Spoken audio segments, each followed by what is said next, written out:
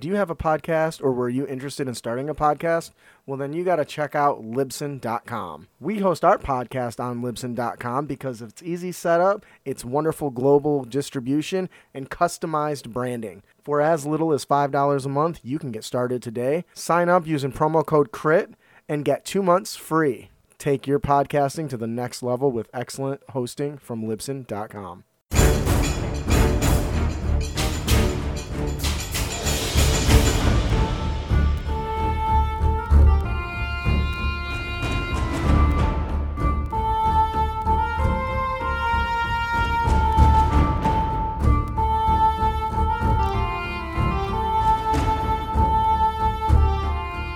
Hidden behind closed doors and lurking in unseen strongholds, dark forces gather. Today, we reveal some of their secrets in Loresmith's remarkable cults and their followers. Hello and welcome, heroes, to the Crit Academy. I am your host, Justin. I'm your co-host, Ian. And I'm your co-host, Matthew. In case you noticed, that's not Brandon. We have temporarily Matt filling in because Brandon is ill. So we hope he gets better soon, especially because next week is Celesta, and I really want to talk about it with him. Anyway, so our show, or here we hope to inspire you with creative content for you to bring with you on your next adventure, whether that's in Dungeons & Dragons or Pathfinder. Or Numenera or whatever other RPG you have. That's one of my favorite parts about this book is it's system agnostic. So whatever fantasy realm you're playing in, this book's got you covered. So, Remarkable Cults and their followers is done by Loresmith. We've covered Loresmith's content before. He always does. Him and Chris and his team do amazing work. So I'm really excited to delve into this. Do you want to get us started with Faces of Villainy? Absolutely. Behind most nefarious organizations looms a mastermind. A puppet master, if you will. Mm-hmm. Or in some cases, a tyrant. The power and the abilities are whispered of in rumors, and their history becomes dark legends unto themselves. Absolutely. Secret societies and dark orders take many different forms. We all know that. Sometimes it's the players. More forms than the moldering lich on a throne or a subterranean ritual chamber filled with chanting cultists, which is my personal favorite because it's classic, right? Chaco. That's a different kind. Well, I'd still argue. Yeah, okay. I got you. As the bard of the cult starts singing, ha! Hooked on a feeling. Okay, I promise that we have focus sometimes. An organization may dress itself in pristine robes of clerics. Ooh, I like that. And offer blessings from mysterious god to the public. Or don elegant porcelain masks at night to pursue artistic perfection by disfiguring the faces of city dwellers with blades. You know how I got these scars. Yep. Likewise, not every dark organization wishes for world domination or an apocalypse. Nope. Some wish to amass fortunes to rival the vaults of royalty, right? While others serve ideals or codes that go beyond wealth or power. Nobody wants to destroy the world. That's where I store my stuff. That's a good point. That's something that always bugged me a little bit. You want to tell us a little bit more about Remarkable Cults and their followers there, Matt, before we dig into our Absolutely. main topic in detail? Remarkable Cults and Their Followers is an inspirational world-building guide designed to turn your villains into engaging and memorable adversaries or allies. Yeah. Darkness takes many shapes, but this book focuses specifically on dark organizations, and despite the name, not all of them are truly cults. These might range from a secret brotherhood of monks who practice horrifying martial techniques to a group of interplanar wizards who seek out sights unseen by mortals. Whatever you want to create, we want to provide you with the tools to unleash your imagination. Each cult comes with short details on the wealth and resources at their disposal disposal. Sorry. As well as services offered favored classes and races, as well as those that are unfavorable to them. Wow. So, Not gonna lie, it was kind of fun to read through them. I was gonna say, before we get into one of the examples, the Temple of New Flesh, which is awesome, by the way. Oh boy. I want to give a quick shout out to the writers on the cover here: JVC Perry, Jeff Lee, and RP Davis. All are phenomenal, and I feel like the culmination of some of their work is in this book. Going through it, I want to kind of get your guys' quick opinion before we delve into it into detail. And don't forget the artist. The artwork is gorgeous as hell. Oh my goodness, but I'd expect nothing less from the team that Laura Smith hires. So It's true. So you mentioned it was fun kind of going through this, the remarkable cults and their followers. What was so enjoyable for you? Well, for me, it was partly because of the sheer variety that they had available. Mm-hmm. And they, as we firmly established already, they also give you good guidelines of how to build your own if you need it. Because every campaign's different, every table's different, every group has their own needs or interests. Yeah, I think that's a really good point. What about you, Matt? You got any? Well, admittedly, I've only looked briefly at the book. Probably because you had to fill in. I think we much. all understand. Yep.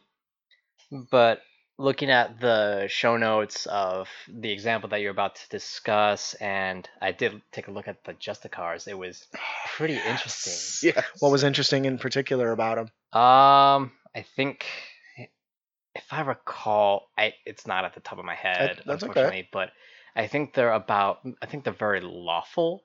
It's just that they can be pretty merciless about it. Yes, and I think that really stands out because that's the difference between lawful good and or they're lawful good, right? Yep. But lawful good means following particular guidelines, not necessarily morality. And as some people both sometimes say it, lawful good does not mean lawful nice. Right, and you see that a lot in some. So the Justicars, I know we don't want to get too much in detail.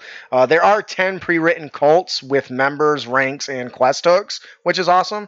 The Justicars are cool because I envision them as the very angry, devout paladin, the White Cloaks from the Wheel of Time series. Or the Templar from Dragon Age. Ooh, that's a good one too. They can be brutal in their approach, but they believe what they're doing is righteous.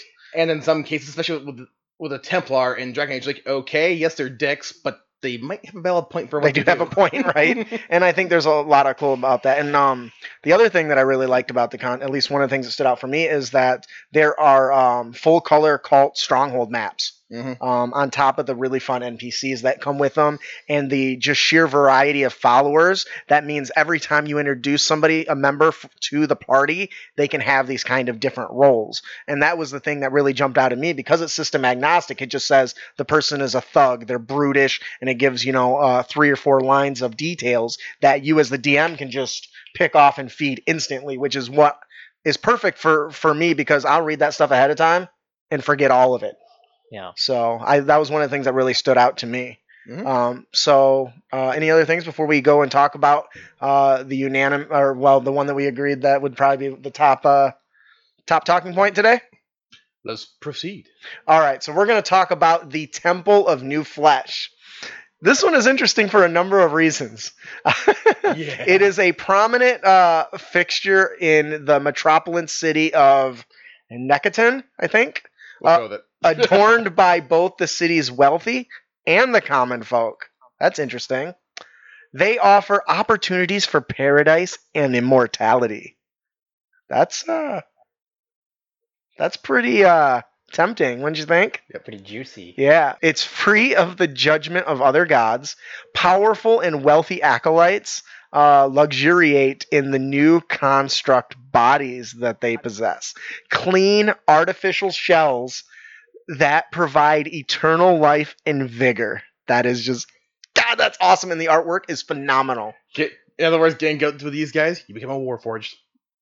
Kind of, yeah. Pretty much. I was thinking very much iRobot type stuff. The poor and downtrodden can also work towards such a reward or simply look forward to a paradise like afterlife requiring nothing more than obedience to the temple. That sounds really, really juicy. I like that. Okay. Oh, yeah. The Temple of the New Flesh functions like a gristmill, with the souls of poor adherents fueling the factory temples that produce immortal construct bodies, which are then used to persuade the influential and the rich to join the faith.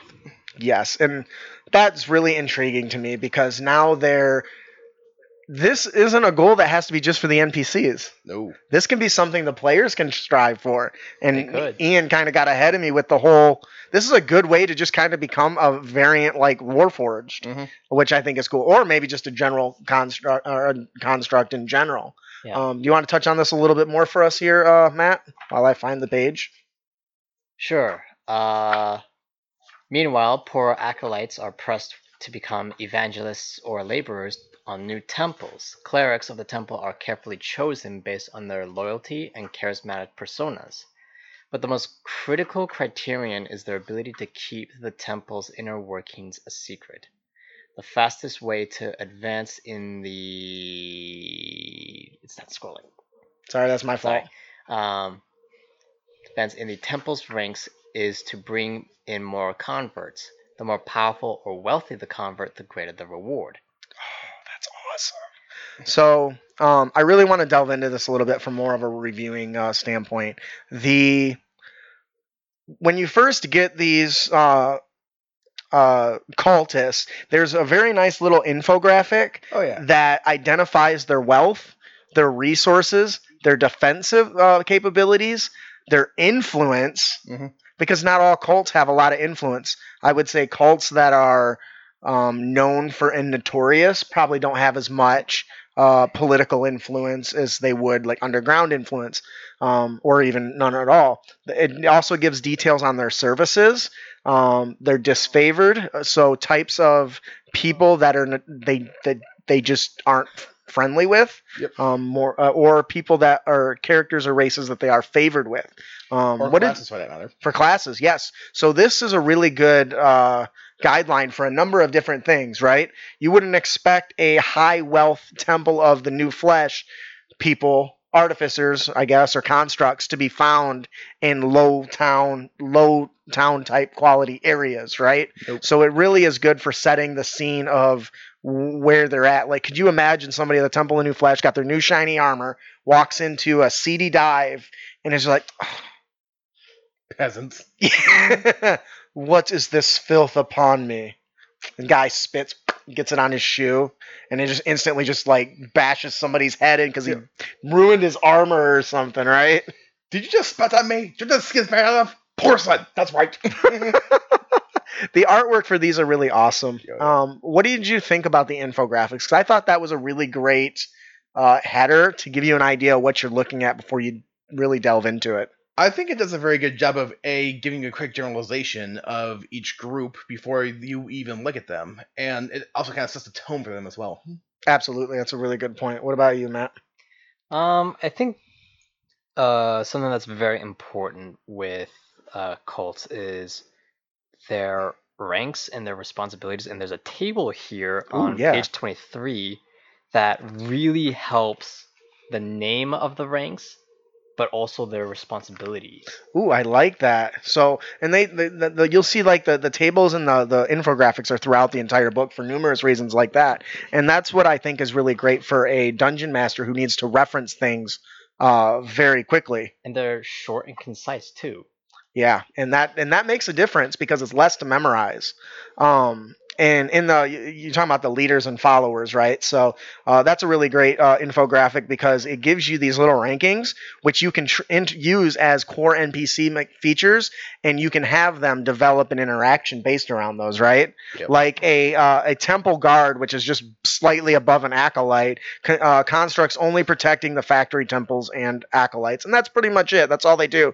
So when you, as a DM, are having the players interact, you can slowly build up this snottiness that kind of comes with the higher ranks. You know what I mean? Whether you're a grand architect or a proselytizer. Proselytizer? Yeah. Well, that's my public education for you. Or a holy guard, and it gives. Mine was private. Like, is that like homeschool? No, it was a private school. Yeah, I just can't imagine going to private school. So I just home private in your home reading a library book. Anyway, so as Matt mentioned, we got some very short descriptions. Like for the architect, it says managing the faith forges, which is also an awesome name, controlling the undead acolytes, and building new temples. So you can imagine that in an area where they're planning to construct one of these, you're going to have a lot of these ranked people running around, making sure it gets built and is And done right. done correctly. Yes. So the one thing that really stands out of each temple, or each cult, is there is a leader, right? Yep. And they are fleshed out Mhm. very well Or in this case, not so much. because he's a construct. I got that. That was really good. I feel like I should award you inspiration.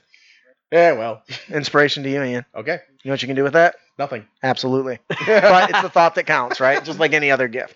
So one thing that's really interesting about these is not only do they give you details about the NPC's past, but a little bit about their personality, right? Like for Asteron, the grand architect of the faith, it talks quite extensively about its continued augmentation. So for me, that's an instant hook, right?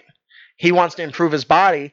What sort of that's a motivation to do something that he probably wouldn't normally do, right? Yeah. First thing that comes to my mind, adamantine is one of the most rare metals in D&D, right? And strong too. And strong. So what if his next upgrade is to forge his body out of adamantine? Ooh. What if- People upgrades? What if that adamantine is underneath a giant home tree of a bunch of natives? Understood that reference. I appreciate that. And they're all running around, and they're bringing the Temple of the New Flesh is bringing its heavy artillery and its artificers, and all the locals have is spears and bow and arrows. I understood that reference. So for me, it's chock full of lore and details and hooks, more importantly than anything else. What are some other things you guys really liked about the Temple of New Faith in particular? Well, just the fact that a lot of it was rooted in the fantasy version of science, if you will, Yeah. and not just magic or religion. Yes, and it definitely brings that more Eberron high fantasy feel, which I liked. Yep. I could totally. So, since Spell Jammer is coming out very soon, the idea that this race, this Asteron guy, is looking for a medal now to totally optimize his ship and his armor and his new body, and poof, appears in this grand futuristic style ship on Toro. And it becomes a sort of invasion. Yep. What a great introduction into Spelljammer. That would be. It's very cool. We did touch on the ranks, obviously. Yep, we did touch on the ranks already, which I thought was really interesting. The other thing that they did that was really cool for each guild is they tied items to them, special items, right? And I think some of them are even vile items that are like really bad. They have negative influences just being around, right? Yeah. For the They are cults after all. right. Which not the book does specify that not all cults are, as a cult, right? Some are hidden, some are maybe not even evil, right? And Andrew has a latest comment that would be interesting. A cult that would be fun to use is one that does nothing but benevolent things like help the poor and rebuild where villages were hit by dragons or bandits. But they're super shady about it. I love that. This reminds me of the epilogue scene of the Netflix Voltron series. The Blade of Marmor becomes basically a non-profit organization to help underdeveloped worlds. Ooh. But they're shady about it? Well, Yeah. they were a infiltrator group that was trying to topple the known government of the known galaxy, so... That's shady as hell. Yeah, But they're good guys. yeah. That's awesome. Don't judge a cult by its cover. Huh? Yeah. Okay. Anyway, so for each cult, there's different types of items. Like for the Temple of the Flesh, they have illustrious items. For instance, the Amulet of New Flesh. These small trinkets are orbs of clouded glass encased in gold-coated iron. While wearing one, an individual is partly susceptible to the preaching of a proselytizer of Asteron and his followers. It dulls the sensation of pain, suppresses hunger, and grants the wearer a measure of vitality. Can you imagine this? This is like the old little holy bracelets all the people at churches hand out, except for it makes you more susceptible to their. And great for Would weight you like to loss. speak to the would you like to follow my Lord and Savior, the great? What's his name? I forgot. Asteron, the Grand Architect. I'm gonna wear this bracelet and lose 50 pounds. So, And now all the people, it's a weight loss program. Everyone's like, you saw Jenny? She lost 30 pounds. Yeah, but she's been trying to get me to change my skin to metal. I don't know. I think that all these little things make for excellent hooks. Yep. The other thing that they touch on is like, do you want to touch on like the rumors and secrets that come with each cult? we could. But basically, like, the rumors and secrets behind each cult is like each one has like a motivation to it. But people will often ask, as we kind of like touched on already, ask questions. Yeah, and What happens behind the scenes? And it's really cool too because each of the and I'd love to hear what Matt thinks about this. Each of the rumors and secrets, some of them have like, this is what everyone else sees. Here's what's really going on. Yep. Yeah. And I think that that's a really important thing. In fact, going into the next paragraph, despite the temple's claims that Asteron is the master of his own plane and grants blessings in the form of contract bodies, he's not a true god. Or But a he demigod. Yeah, He's a dude. he's a dude, but he It's a is plane. a supremely powerful artificer and wizard. But he can't hear the prayers of his acolytes or grant them boons or the protections they seek. The clerks that serve him are granted not divine power, and they are basically. And the transmigration of the souls to his demi-plane is managed through arcane magic, not the normal operations of death. He teleports him. He's a fake god. That is awesome. Like, and he's like, "Come with me if you want to live." Like, that's literally what it is. He wants he wants these people to follow him, to get fake bodies so he controls them. Although, to be fair, they do live way longer. Yes, but now they have to follow this guy. What if he just presses a button, you go and just power down? Like, I mean, I'm not sure how that works, Yep. but that's pretty harsh. If you don't do what I say, Yeah. I'll reset you. They actually touched on that in the. You'll forget your family. They actually touched on that in the last episode of the Orville on Hulu. Oh yeah? Yeah, Oh yeah. definitely. Do you want to expand upon that a little bit? Short version, what were the antagonists at the end of the second season and throughout this current season are the Kalons, which are basically a race of robots. Mm-hmm. And of course everybody hates them because, well, they want to commit genocide. But then you find out that they were originally essentially contracted slaves to the alien race that made them. Really? That even use control devices to inflict pain on them, and they rebel against them. So they basically hate biological races because of their. I can understand that. And even like one of the character who was introduced to the scene who's very anti-Kalen, when they found out where they came from, she's like, oh yeah, that would mess up anybody. I can see that. So good point. So beyond just the this is interesting. So too many of the commoners, the construct bodies of the temple seem like the ultimate symbol of holiness and beauty. They are immortal. They are works of art. They inspire awe and reverence. And some even revere the owners of the ascended beings. So to me, this is the ultimate gotcha. Yep. We are all just regular people. We just happen to get this dude's permission to move our mind from one fleshy, weak body of meat and mostly water to a metal construct. And to me, that's almost evil. Because you're taking away what they were given and saying what you made is better. Although, to be fair, they probably want it at that point. Yes, but do they want it because they're wearing these stupid wristbands that make them want it? Or make them susceptible to their cult, growing their cult? This very much reminds me of a certain background lore of one of Destiny 2's previous major expansions called Beyond Light. It basically talks about the origins of one of the playable races known as the Exos. which people's minds were transferred into a humanoid construct, and the process of research and developing this was very inhumane. And if I don't know the full story, but if I recall, there were there were scraps and parts from one of the antagonizing enemies, the Vex, were involved in the creation process. Interesting. You know, the founder of this technology, Clovis Bray the First, he invented a portal that would allow the Vex to come through. You shoot them dead, then salvage their parts, and you get research parts to create exos. Yeah. And there were, and in his, and I think in his earlier experiments, there were integrations of Vex and Exo parts, which looked very inhumane. There was like Is that a one, Vexo?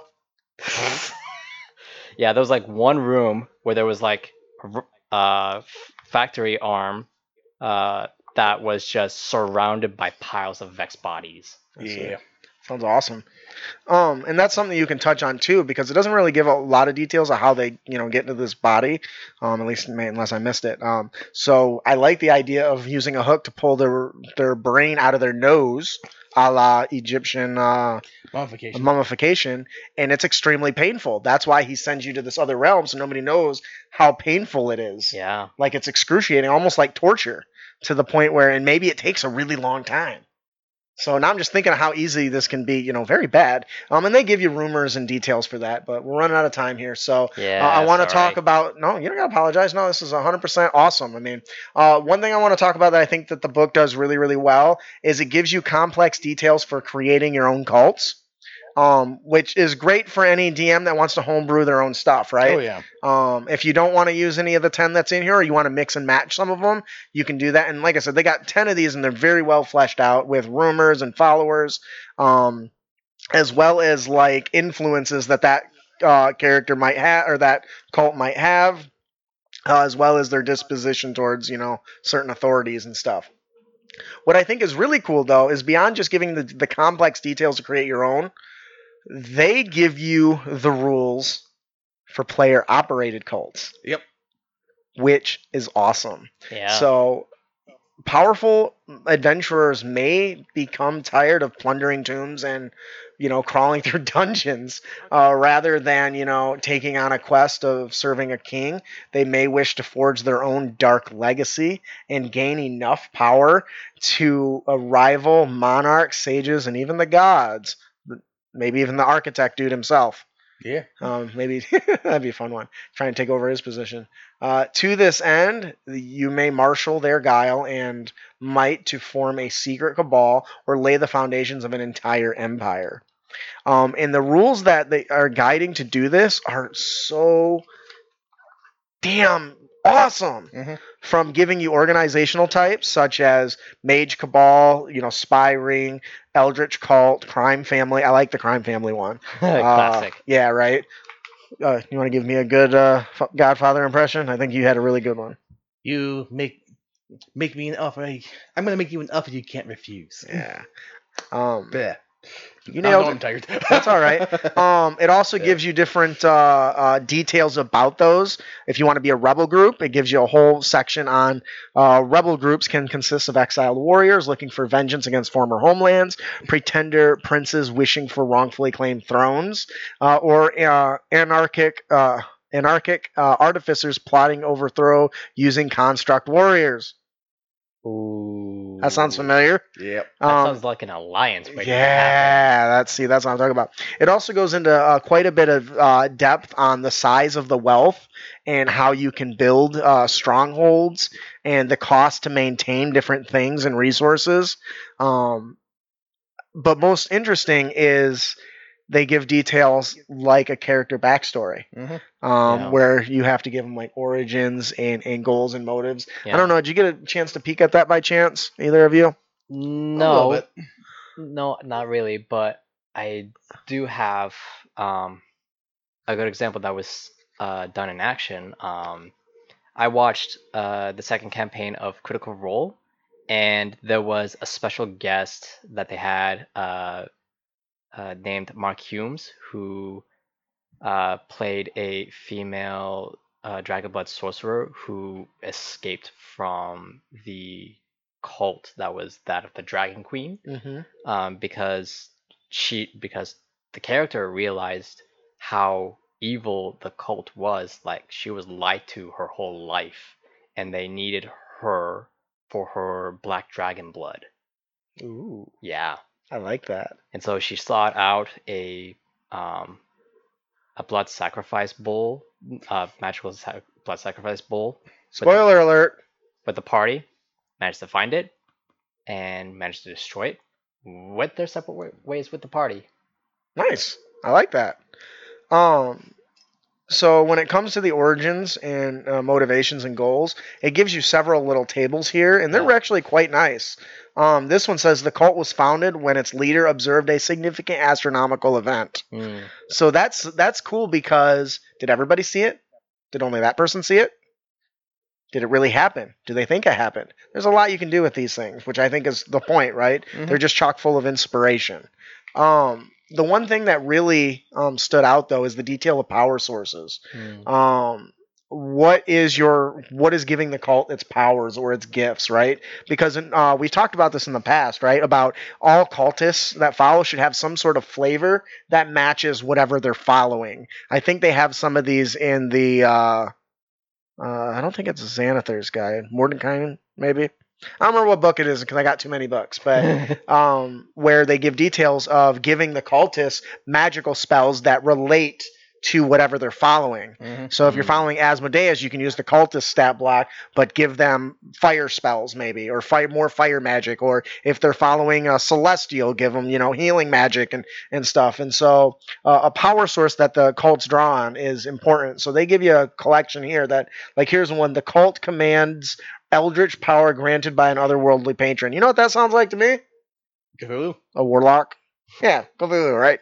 So maybe their power comes from somebody that the leader has made a deal with, right? Yeah. So instead of the warlock getting a pact, it's a pact that they can spread to multiple people. Yeah. So all your little minions can have like access to Eldritch Blast and what is it, Hadar's Tendril or whatever is the alien? Hunger of Hadar or whatever. How is it you know that better than me? I literally look at that stupid book on a daily basis. In my defense, I think I look at the SRD more, which doesn't have the name things. But anyway. All right, so overall, you also get weaknesses and secrets because you have to have a weakness to exploit, whether it's a stupid green rock or the color yellow. Yeah. I'm looking at you, Green Lantern, and your stupid weakness. Who's like, I'm going to decide a color as a weakness? I'm sorry, that's a personal grudge of mine. That's the dumbest thing ever. Like, you just grab a flashlight and put a yellow filter over the top of it. I've got you now. Batman did that one time to troll Green Lantern. Are you kidding me? No. Oh, man. See? Anyways. He's like, sir, would you like some lemonade? A little 8-year-old girl. Sorry, I cannot. Shall I come down there? My power will be stolen from me, and I could be attacked at any moment. Anyways, they also include weaknesses and strengths to also go with the power sources, which is really, really great. Yep.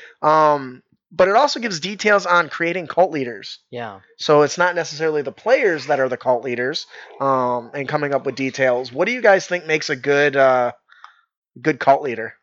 Charisma. Yes. Okay. Charisma's a good one. Those that make you believe in what they're selling. Every car salesman ever. And you could probably, when you're trying to make a stat block of theirs, give them like expertise in either persuasion or deception. Ooh, that's a good one. I like that. Definitely deception. Definitely deception.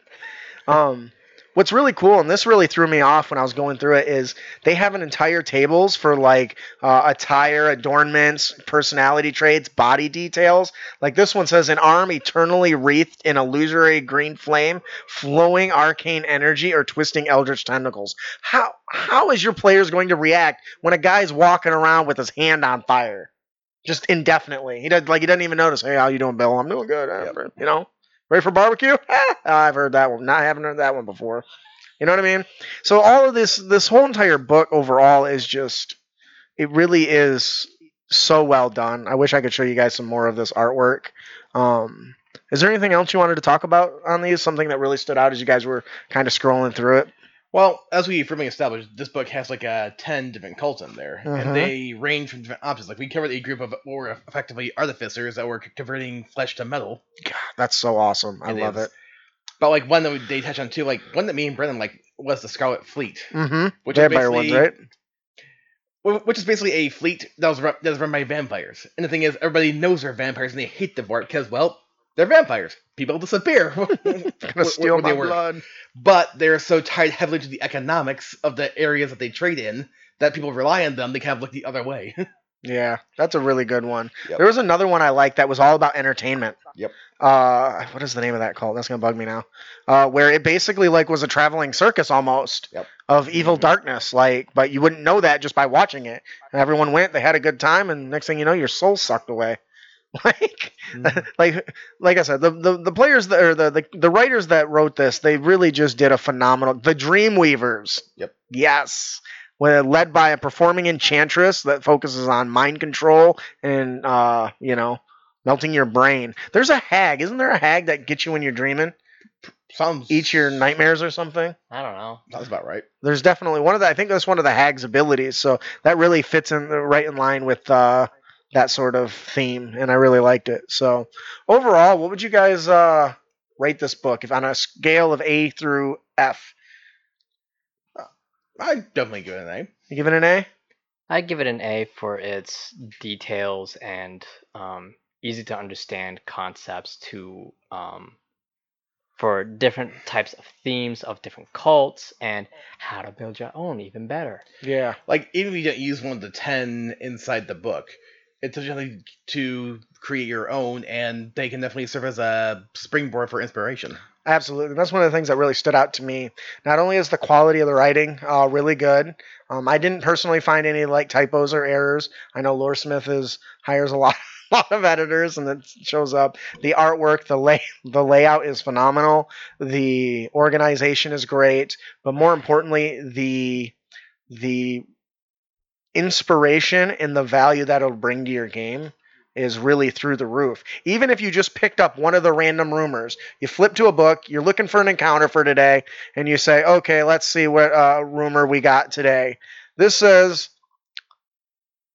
there have been rumors that a number of spies have been sent to infiltrate the Justicars and collect the names of its members so that they can be arrested and executed.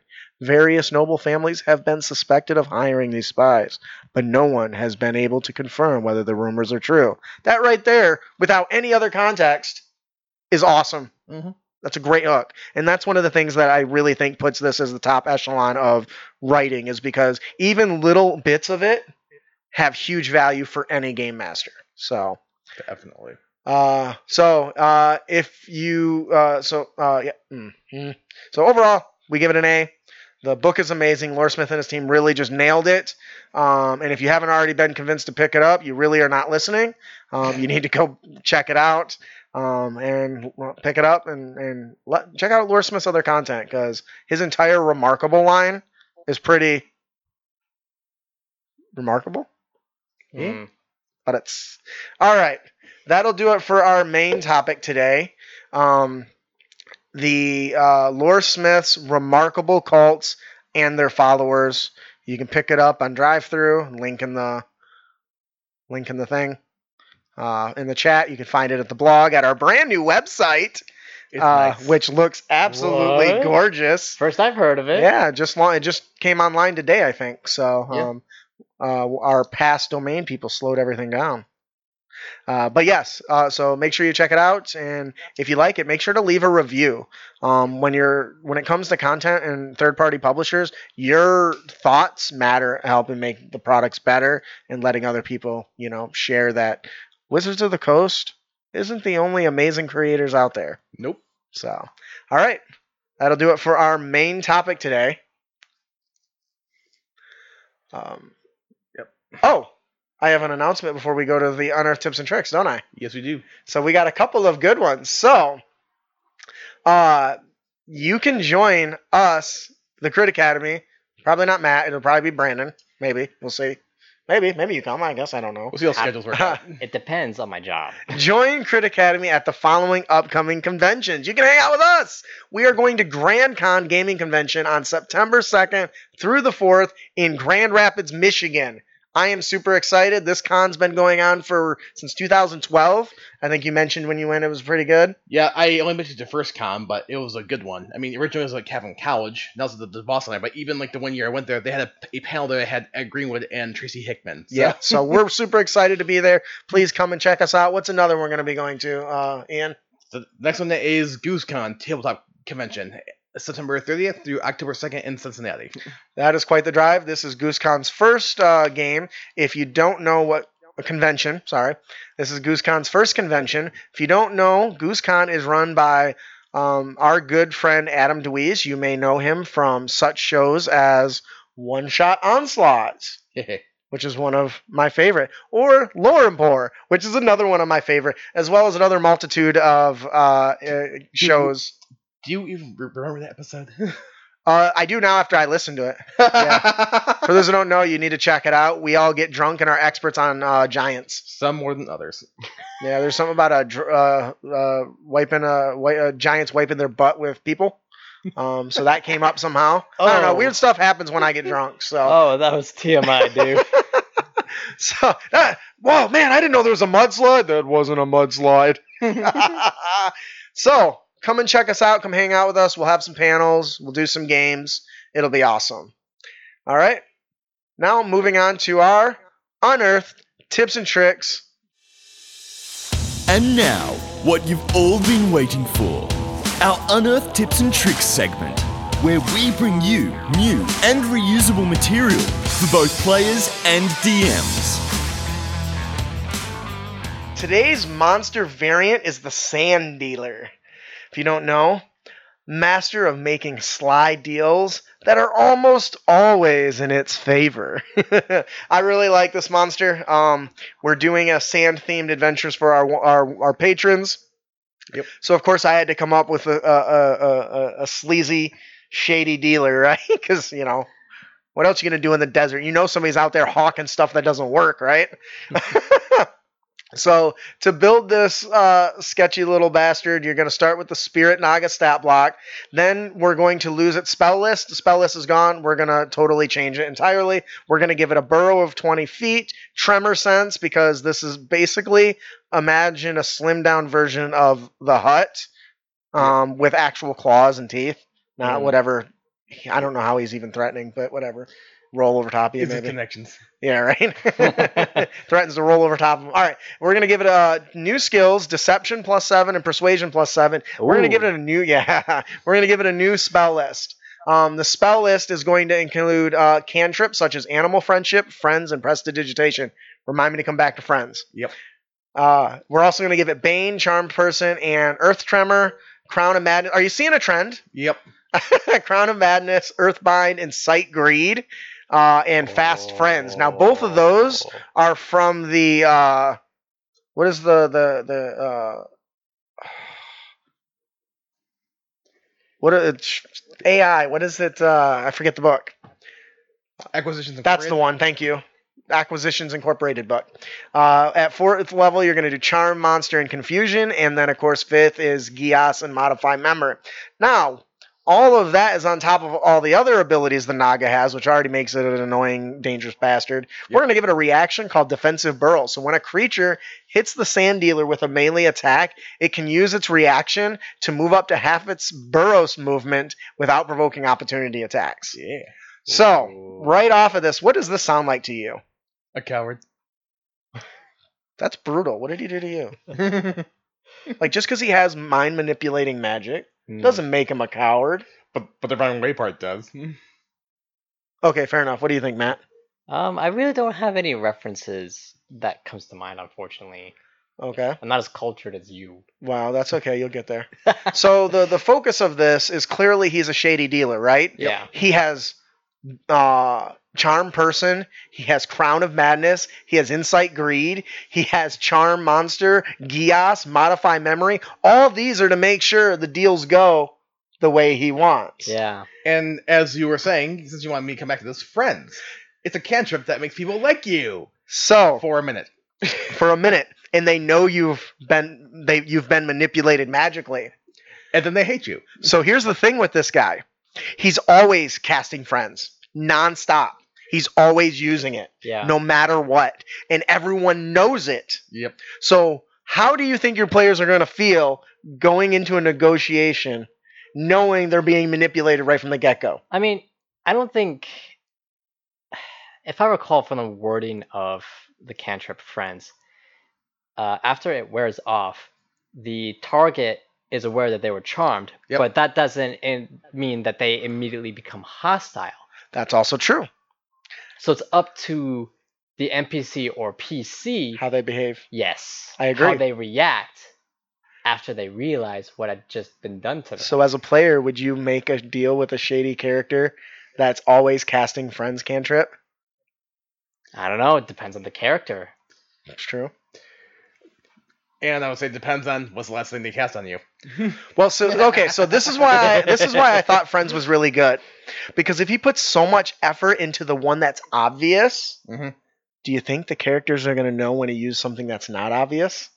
Oh, they're gonna think that Friends is his one and only trick. Yeah. Wow. And if they do find out, you know what he does? Modify. Modify memory, which is a powerful spell, but instantly allows him to fifth level? Yeah, and it lets you rewrite their memories for like the last 10 or 15 minutes or whatever, And then there's Gios. which lets him do whatever, force you to do whatever he wants, basically. But if he focuses so much, and here's the cover story for him. I'm loving writing this guy, by the way. I write it for a full stat block backstory. He tells everyone that the Friends isn't magical.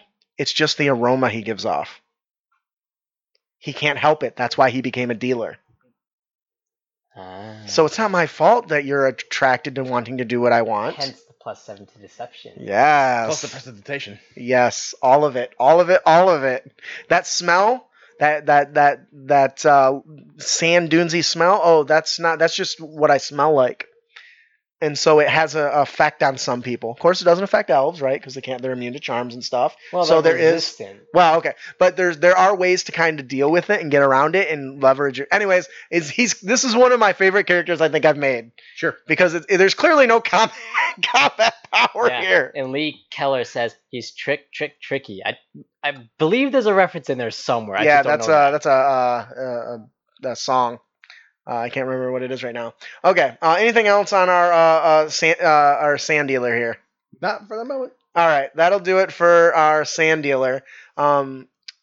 Would you be interested in telling us about our encounter of the podcast? Sure. Our encounter of the podcast is Poor Hagelhart. Our heroes are hired by the merchant Remay Hagelhart, a female halfling. Remay has been down on her luck.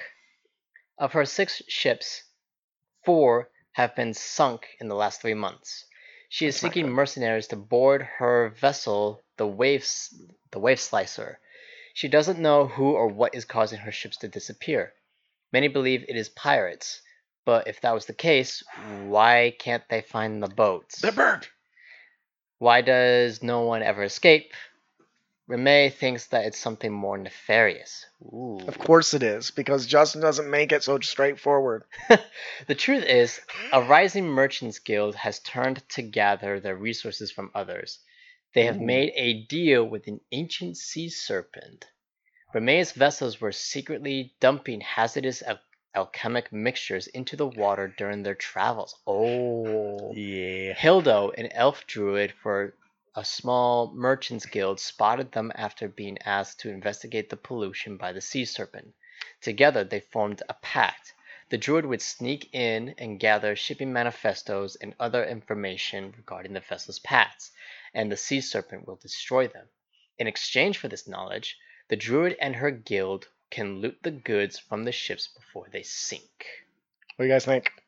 Very nice. That is devious. I mean, Remay is a polluter, it turns out.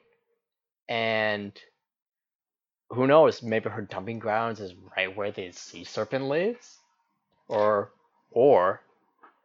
where their kin is. Ooh. So it's like poisoning like the little baby ones or something. Oh, I like that. That would make any mother angry. Oh yeah, Right. What do you think, Ian? that's a good encounter, and there's definitely two sides to play off each other. I really enjoyed the fact that I'm hiring you, but I'm the bad guy. Yeah, Yeah, very much. I mean, and she's she's upset that this is happening to her, which it is. Yeah. She just doesn't tell you why it's happening. Yeah. And maybe that's why she thinks it's more nefarious, right? Yeah. So that's really interesting, and I can see the players halfway through like, tough. We're gonna sink your other two ships.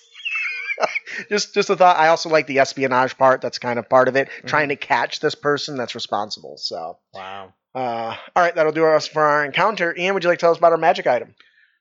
our magic item today is the lacquered dryad carving. Many druids rely on the protection of the forest for their defense. Using roots from a tree that is a host to a dryad, they carve and lacquer a small segment of roots in the form of the host dryad. Cool. This temporarily imbues the carving with the dryad's power.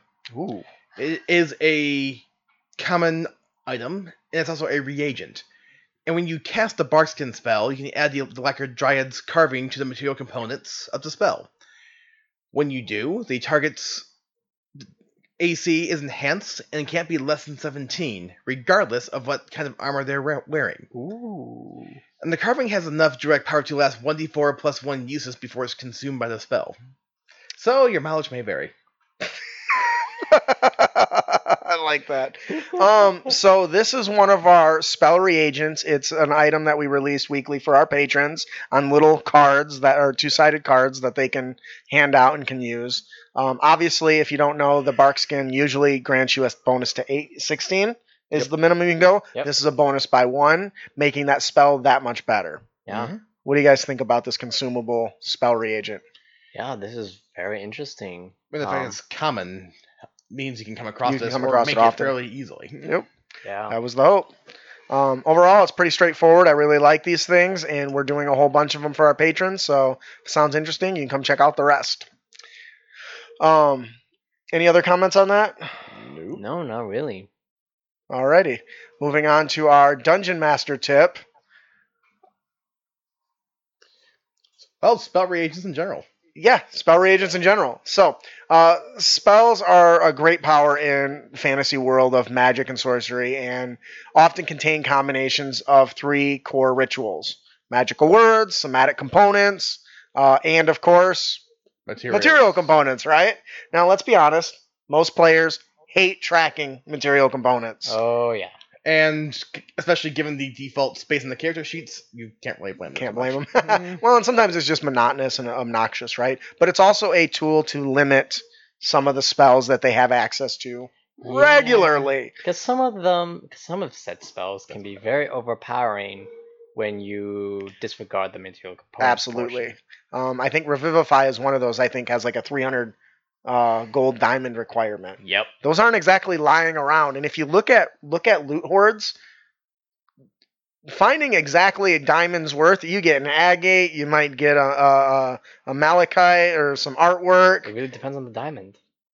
But finding a 300 gold diamond, that's something the DM truly controls. Anyway, bards sing stories of great musicians and, with their magical words, and young children playfully shouting words like abracadabra and flinging their hands and all that stuff. It's very well known. So spell components are something that is often treated as cumbersome and inconvenient. But I think that, for me, that's part of the fun of the role play. Because saying a bat guano for fireball, reaching into a pouch and pulling out a puddle of bat guano and then flicking it and then having it burst into flames is way cool, I think. Yeah. Now, not everyone thinks that way. Hmm. But now my finger smells like bat guano, and my character will probably rub around, hey, guess what the smell is? I play stupid characters. But anyways, so that's why I wanted to include spell reagents as a powerful tool for dungeon masters. And not only are they great quest hooks, because Revivify, perfect example. Going on a quest to find enough to make sure that well, there's 5 of us. We need to come up with quite a lot of money. Well, sorry, Bill. If you go down first, you ain't getting one. Because we found, you know what I mean? So utilizing the NPC or the NPCs and the monsters in the world, you can use those as powerful tools for building out the lore of those spell reagents, right? Mhm. Bat Guano is a really good example. I love the idea of somebody slaying a vampire and then just getting a buttload, quite literally, of Bat Guano. Yep. Now, keep in mind, reagents aren't just your default field components. They add a little bit extra to the spell when you use them. Yes, so when you do reagents, you want them to have a little more oomph. Let's do the vampire guano, for instance. Wow, that's really disgusting to think about. Wow. But that's where my brain went because we were talking about the Scarlet people, and it's just like, anyway. That extra component might mean when you cast a spell, a fireball spell using vampire guano, maybe it cast at 2 levels higher, and then it's consumed. Maybe it adds an extra 5 or 10 feet to the spell radius. Ooh, I like that one. Oh. That's good. Or maybe you get to re-roll all 1 to that roll, Ooh. increasing the average damage, right? Yep. So including special reagents, especially if they get them from resources such as NPCs, monsters, or environmental effects. Harvesting of, trees and stuff is a good example, right? Yeah. So yeah, consider try adding spell reagents to your D&D game. Just enhance the ones that are already listed. Look at the material component. Bat guano. What's another creature that can substitute that with? Cloaker guano. I don't know. Something, right? Yep. Good Arcana checks make that a lot better to do. Pigeons, all right. actually. What? Pigeons, actually. Pigeons? Yep. Really? Of course, I'm not sure how valid that is, but hey. Dude, ooh, rocks. ROC, not ROCK. Yeah. Rock guano. Oh. Makes the fireball blue and does cold damage? No, that didn't make sense. No. Changes the color. Doesn't do anything but change the color. Your fireball was white. Yeah, that was weird. All right, that'll do it for our Dungeon Master tip. Use spell reagents. Our player tip of the podcast is don't be a dick. And you can avoid dickitude by using a magical rampart. Justin, what do you mean, rampart? Well, I'm so glad that you asked, Matt. The satyr race is often portrayed as a gleeful troublemaker. Can we all agree on that? Yep. But they can be just as stalwart as any other race. Their unique traits make them exceptional paladins. Like, oh my goodness, they're awesome. So tanking foes on the front lines and protecting their allies from enemy threats. That's what paladins do. It's kind of their shtick. Yep. The satyr's unique fey creature type immediately gives them superior defense against many different spells. Most notably, Charm Person and Hold Person. Now, I mean, it's worth noting that they don't have any particular resistance against those spells. It's just those spells screw you over if they work. Yes. As a tank, that's bad. Yeah. You don't need the person, and I know tank's not a thing, but you know what I mean. Yeah. The guy on the front line, losing control of them so they can just run around him is a big problem. Yeah. So avoiding any sort of spells Yep. that might cause you to lose control of your character, those are just the 2 examples that I tied in there. Yeah. Tasha's Hideous Laughter is another one. Anything that's incapacitating, right? So now that you've chose the satyr, they have magical resistance trait that grants them advantage on saving throws against spells. Awesome. What a fantastic ability, right? Yeah. Now you have a high AC with heavy armor and advantage on magical saves. Wow. All right. But wait, there's more. This is already an award-winning combo, I promise. Right? But if we pick the Oath of Ancients Paladin, which is a subclass of Paladin, if you don't know, we can stack this effect with the Aura of Warding. Huh? This allows the Paladin to not only have resistance to damage and spells, but it also gives it to their allies. And combining resistance with the spells means when you take half damage, it halves it again. So you're only taking a quarter damage. Wow. So you have advantage on saving throws against spells. You resist damage from spells. Not to mention the core feature of Aura of Protection that all Paladins give that allows them to add their Charisma modifier to the saving throws to them and their allies. Yep. This is just... You're just going to ram right through the front lines. Yep.